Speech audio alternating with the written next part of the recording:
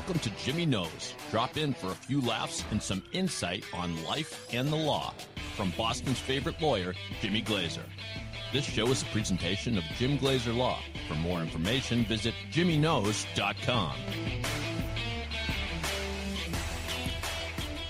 And hello, everyone, and welcome back to Jimmy Knows. Thanks for joining us. I am here, of course, with attorney Jim Glazer. And Jimmy, how you doing? Hey, I'm doing good, Dave. How you doing? I'm doing great. Special treat today because you know this about me, Jimmy. I worked at Lawyers Weekly as a publisher for 15 years. There were certain names of lawyers that when you heard them, you're like, that's royalty. That's a legend. Hold on. You know what? Go ahead. Alan's actually not a lawyer.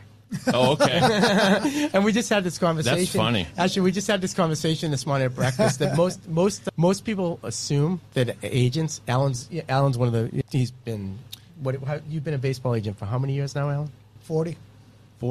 He's been a preeminent baseball agent, and even he was telling me he was at the All-Star game. He was at the All-Star game, or I'm not sure, but even one of his many Hall of Fame clients, Randy Johnson, said to Alan, "You're a lawyer, right?" And he goes, and Alan can tell you a story, but he goes, "Randy, I've told you for 30 years, I'm not a lawyer." Well, shame on me, but we still wrote about him and talked about him at Lawyers Weekly, I can assure you, because anytime something came up involving agents or something, that was something we would cover, and the name Alan Nero was synonymous with sports agents. Yes, and he's had some famous Boston clients that will let him tell. I've known Alan now. Well, he actually became a family friend back in the early 80s. My mother, which I think everyone knows from previous podcasts, was a woman executive in the mortgage banking field, and she actually was connected up with Alan, and she wrote a lot of the mortgages for his athletes. He was doing a lot of the Patriots and Red Sox players during that time period, and they became good friends, and just the friendship just kind of evolved where my sister and I have just become, Alan's just become just a part of us, the Glazer family, and he's been so instrumental in my success, helped me out over the years tremendously, but he actually is the reason my sister actually works for the Patriots in the crafts. Alan introduced her to one of Robert's longtime attorneys, and that's how Robin got in there. So we're deeply indebted to Alan just for everything he's done for our family. But he's an amazing guy. He's head of baseball at Octagon right now, and I'll kind of let him tell us a little bit about himself. Alan, let's start with I do want you to tell us about yourself. That's why you're here. But do you remember meeting Jimmy? Do you remember what your introduction to the famous Glazer family? Well, Jimmy was a teenager. Yeah, I was young. Yeah, in the early 80s, I had a lot of Patriots. And I started out with Andre Tippett and Sure. And then Donald Blackman and then the Sack. Yeah, then Fred Marion Fred Marion. And it just went on and on and on. Tony Collins, Mosi Tutupu. The Blade. And so all of them, as they became Patriots, needed to buy homes, and I met Karen, Jimmy's mom, and she was just absolutely awesome in doing her job. And so most of the mortgage financing went through her, and then I started to get to know Karen and her family and meet Jimmy when you were probably in high school. Yeah, probably in high school. Wow. Yeah, probably early 80s. Yeah, no, I was probably even in probably intermediate school at the time. Yeah. When the Patriots made the Super Bowl in 1985, I had 11 Patriots. Wow. Yeah. Yeah. So everyone always wants to know, because I tried to be a sports agent when I got out of law school, and actually I volunteered for a guy named Jack Mueller for a while. You probably know that name, Alan. He was a contract negotiator for the actually. Well, not only did I know Jack, Robin took Jack. Robin actually, when Jack was with the Patriots in Robin's role, and Robin actually took over for Jack. Right. That makes sense. Yep. That timing works out. Yeah, but people always want to know, how do you get into it? And so I think we have our answer here. You didn't necessarily plan to be a sports agent. You're working. No. Okay. No, I was a life insurance agent with Northwestern Mutual Life Insurance Company, and the insurance business evolved into the financial service business. And so little by little, you became a financial planner and a wealth management advisor. So I used to read these stories about athletes losing all their money, and I have this problem. I feel like I can save the world. So I started recruiting some Patriots, and Andre Tippett was my first client, and Tip was very influential, and almost all of his teammates gravitated to me, and I was very fortunate. And you're still very close with Andre and Ron. Yeah, still take care of Andre and his family. So, and that's one thing about Alan. I mean, just once once the career's over, he's still with them. I mean, he told me this morning when we were talking, he was just out at the All-Star game in Seattle because he had a lot of the Seattle players, and it was kind of like an alumni reunion for him. Everyone kind of came in, and he said actually the game started, and he was on a flight back. I was on a flight back home when the game started because everybody thinks what we do for a living is go to games.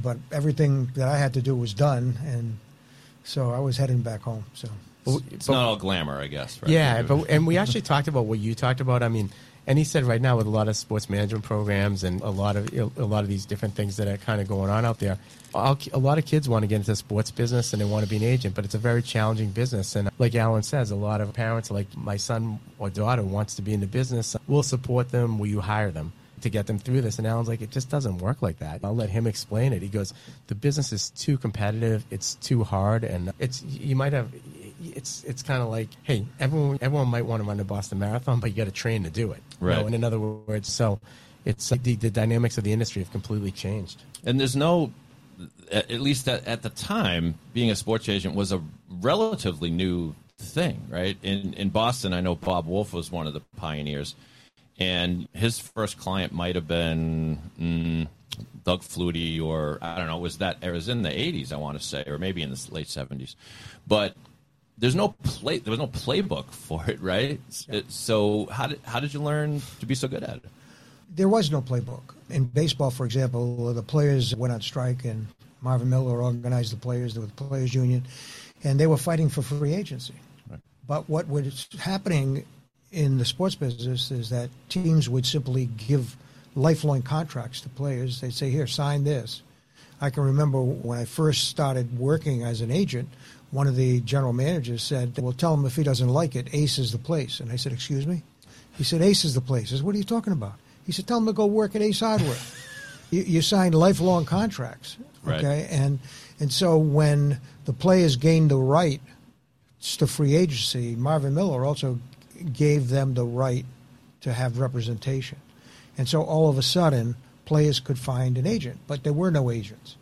And the Bob Wilfs of the world were just evolving. Right. And so Cecil Cooper was my very first client. Oh, Cecil convinced me to represent him. And I had no idea what it meant. He was on the Red Sox at the time? He was a Pawtucket Red Sox. Think about that. Okay. That's amazing. Yeah. That Cecil Cooper came to Alan to represent him, and now a young Cecil Cooper would come to Alan and say, hey, I want you to represent me, but I want you to give me $100,000 to represent me up front. Yeah. Right. I mean, that's the dynamics of the shift. The funny thing about that story is that Jim Rice and Cecil Cooper I was taking care of their finances. Right. I was the financial guy. And so I said no to Cecil, that I didn't want to be his agent. And I said, listen, there's a bunch of guys out there that are emerging, and there's this guy in Cleveland named Mark McCormick. He has this company called IMG, and he represents mostly golfers. Why don't we go see if he'd be willing to represent you? So I buy a plane ticket for Jim Rice and myself. We get on a plane, and we fly to Cleveland, and I'm going to convince Mark McCormick to be Jim Rice's agent, okay? I never knew this story, by the way. And just think about the irony. Okay? And I love this because Mark McCormick, if anyone knows the history of Mark McCormick, he was Arnold Palmer's agent. They had a handshake deal. They played golf against each other in college, and Mark McCormick was. They went on this incredible run together. But I didn't realize that you actually met Mark McCormick. Well, and I had to convince Mark to represent Jim. And then in the final words, Jim said to Mark, Alan is my financial advisor. I want to make sure that you keep him in the loop. And we left, and about 4 months later, the McCormick guys were throwing me out the door, okay, to take care of Jim Rice's finances, totally disregarded me. So that's when I said yes to Cecil Cooper. So because of the experience that I had with losing a client. Did Jim stay with Mark McCormick at that point? Okay. Yeah. Did he ever switch back to you? No. Okay, so even when you started coordinated sports, he didn't come back. Right. Okay. So Cecil Cooper was my very first client, and it was based on Mark McCormick's behavior. That's funny. That's unbelievable. So you might never even gone into the agent business. You would have stayed on the financial side. I was happy being in the financial services side without having to be in the agent. So something else, another tidbit about Alan. He actually was a wrestler in college at Springfield, and you coached wrestling. I coached wrestling at the University of Rhode Island for 7 years. Is that right? Yeah, and you took it from like a small little nothing sport to you guys. Yeah, we were nationally ranked. We won back-to-back New England championships. And that's amazing. And these are little things that I've learned over the years about Alan. That's I can attest to the fact that wrestling is in coaching wrestling is no easy chore. I went to Milton Academy where wrestling was king. I did not wrestle. I played basketball. Nobody came to our games. But anyway, so let me back up just a minute. So first of all, I sympathize with that story about McCormick sort of stealing your client, because I was a financial advisor for only about 6 years, and it would always start innocently enough. Like someone would say to me, can you send over, like the lawyer for this client. I'm a financial advisor. I happen to have a law degree, but nothing to do with that. And the lawyer says, oh, can we get together and talk about Mary's finances? I'm saying, of course, we're professional advisors. We got to stick together. And then the lawyer would say something, oh, we do manage money at the firm, but we're not interested in that. Yeah, right. And then all of a sudden, a couple months later, they are interested in it, yes. And the papers are filed. So, but let me ask you, what was your sort of instinct as to why you've got these up-and-coming players, Cooper and Rice, and you're saying, I'm not equipped to be an agent? Like, what was the concern there? We really didn't know what an agent did at the time. Right. And the business evolved. And at first, being a lawyer was important because the contracts were individually drafted. There was no uniform contract. The union had not negotiated basic rights. And so as the business emerged and as it evolved and matured, the union has negotiated uniform player contracts in every sport. So now the contract, you fill in the blanks. You fill in the name, you fill in the salary, you check this box, check that box. The negotiation, the art of negotiating is important because you're going to negotiate the financial terms. But being a lawyer became less and less of a responsibility. Now, when I formed my company, what's the first thing I did?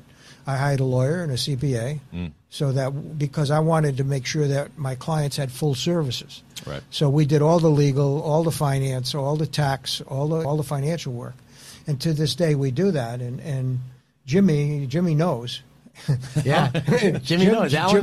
Jimmy knows how important this is. Yeah. But we also make a lifetime commitment to our clients. I have 6 Hall of Famers that I'm still taking care of: Mike Piazza, Randy Johnson, Wade Boggs. Jimmy knows, okay? Jimmy, I would call Jimmy if I had an issue, and Jimmy knows. Jimmy, if you would just remind people where they learn more about you and your practice. You can call us 1-800-868-1000. We're 24/7, 365. Go to jimmyknows.com, and I'm going to give you guys a little sneak peek into what's coming. Jimmy just got notice that we got Text Jimmy. So you're going to be able to text help to Jimmy. Anytime, that should be rolled out probably by the third quarter of this year, and that's going to work anytime you need us. You're just going to drop a text, and you're going to have instant legal advice. Excellent. Wow. Talk about an innovation. I love it. This is breaking news to me. Yeah. We'll put that in the show notes. That's hot off the press, Dave. Just want to give the listeners what's coming. We'll put that in the show notes of this episode. Remember, we're here every week on Jimmy Knows. Have a great day, everybody. Thanks for listening.